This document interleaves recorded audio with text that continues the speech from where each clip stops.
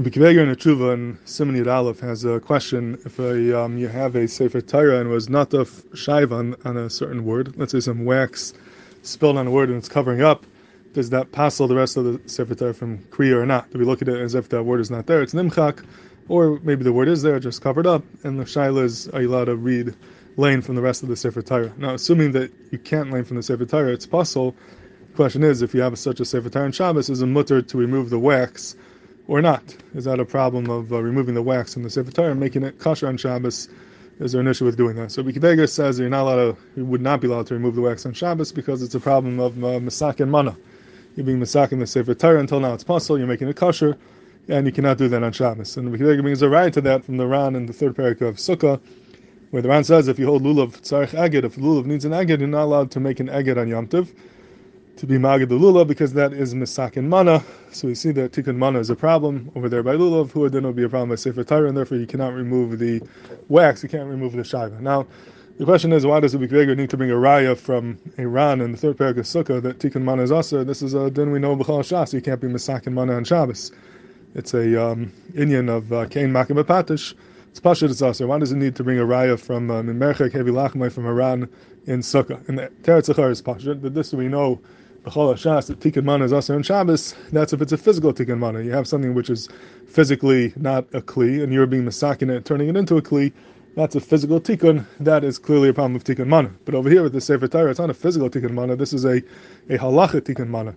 It's a ruchnis tikkun mana, because the Sefer Torah is fine, but the problem is you can't learn from it. You're being machshir at l'kriya. The question is a tikkun mana, which is not being masakin the thing physically, it's only being masakin it in din and halacha, is that considered tikkun mana or not? And that's why B'Kiveger l'char needs to bring a raya from the Ran in Sukkah, where you find that putting the egg on the lulav, even though it's not a physical tikkun mana, it was a kli before, but being that it's a halacha tikkun mana, you're being machshir for a lulav, and then it's also on Shabbos, that's a raya that even a halachic tikkun mana is also, and that's why he has to bring the Ran in the third parak of Sukkah.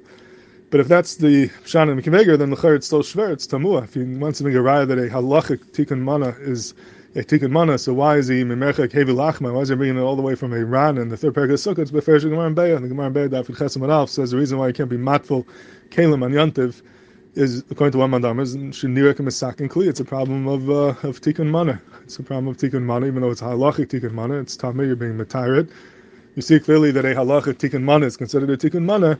This lechar to be a raya to B'Kiveger shayla mesefer Torah. Why does he need to bring a raya from the Ran and Sukkah by agad lulav if it's a beferish Gemara in Beitzah? Maybe over here it's not muskam, it's only one mand amar, even though Pasha is arguing about something else. But that's lechar ha'ara. Why didn't they bring this beferish Gemara in Beitzah? And I thought that maybe the pshat in B'Kiveger could be like this. Maybe the B'Kiveger held that the Gemara over here by tikkun mana by tumah is different, because even though it's a halachic tikkun mana, in other words, it's a din tumah that you're trying to remove, but now that it is tameh, this kli is basically like a broken kli. It's physically not usable. I can't use this for tyrus. I can't use it for anything which can't be tameh. So physically, the kli is not usable. It's a halachic din which affects it physically. It makes this kli broken. It's not something that could be used because of its halachic limitations. And therefore, that, the Gemara says, if you're removing that obstacle of the tumah, that's a tikkun kli. I'm taking something that I physically could not use. I couldn't use it for whatever I want, and now I could use it. That's pashut the Gemara that it's a tikkun mana. But when it comes to the case of a Sefer Torah shayva, over there, that's a purely halachic tikkun mana, because the Sefer Torah, the shayva, it's not possible. There's no issur using it. I can learn from it.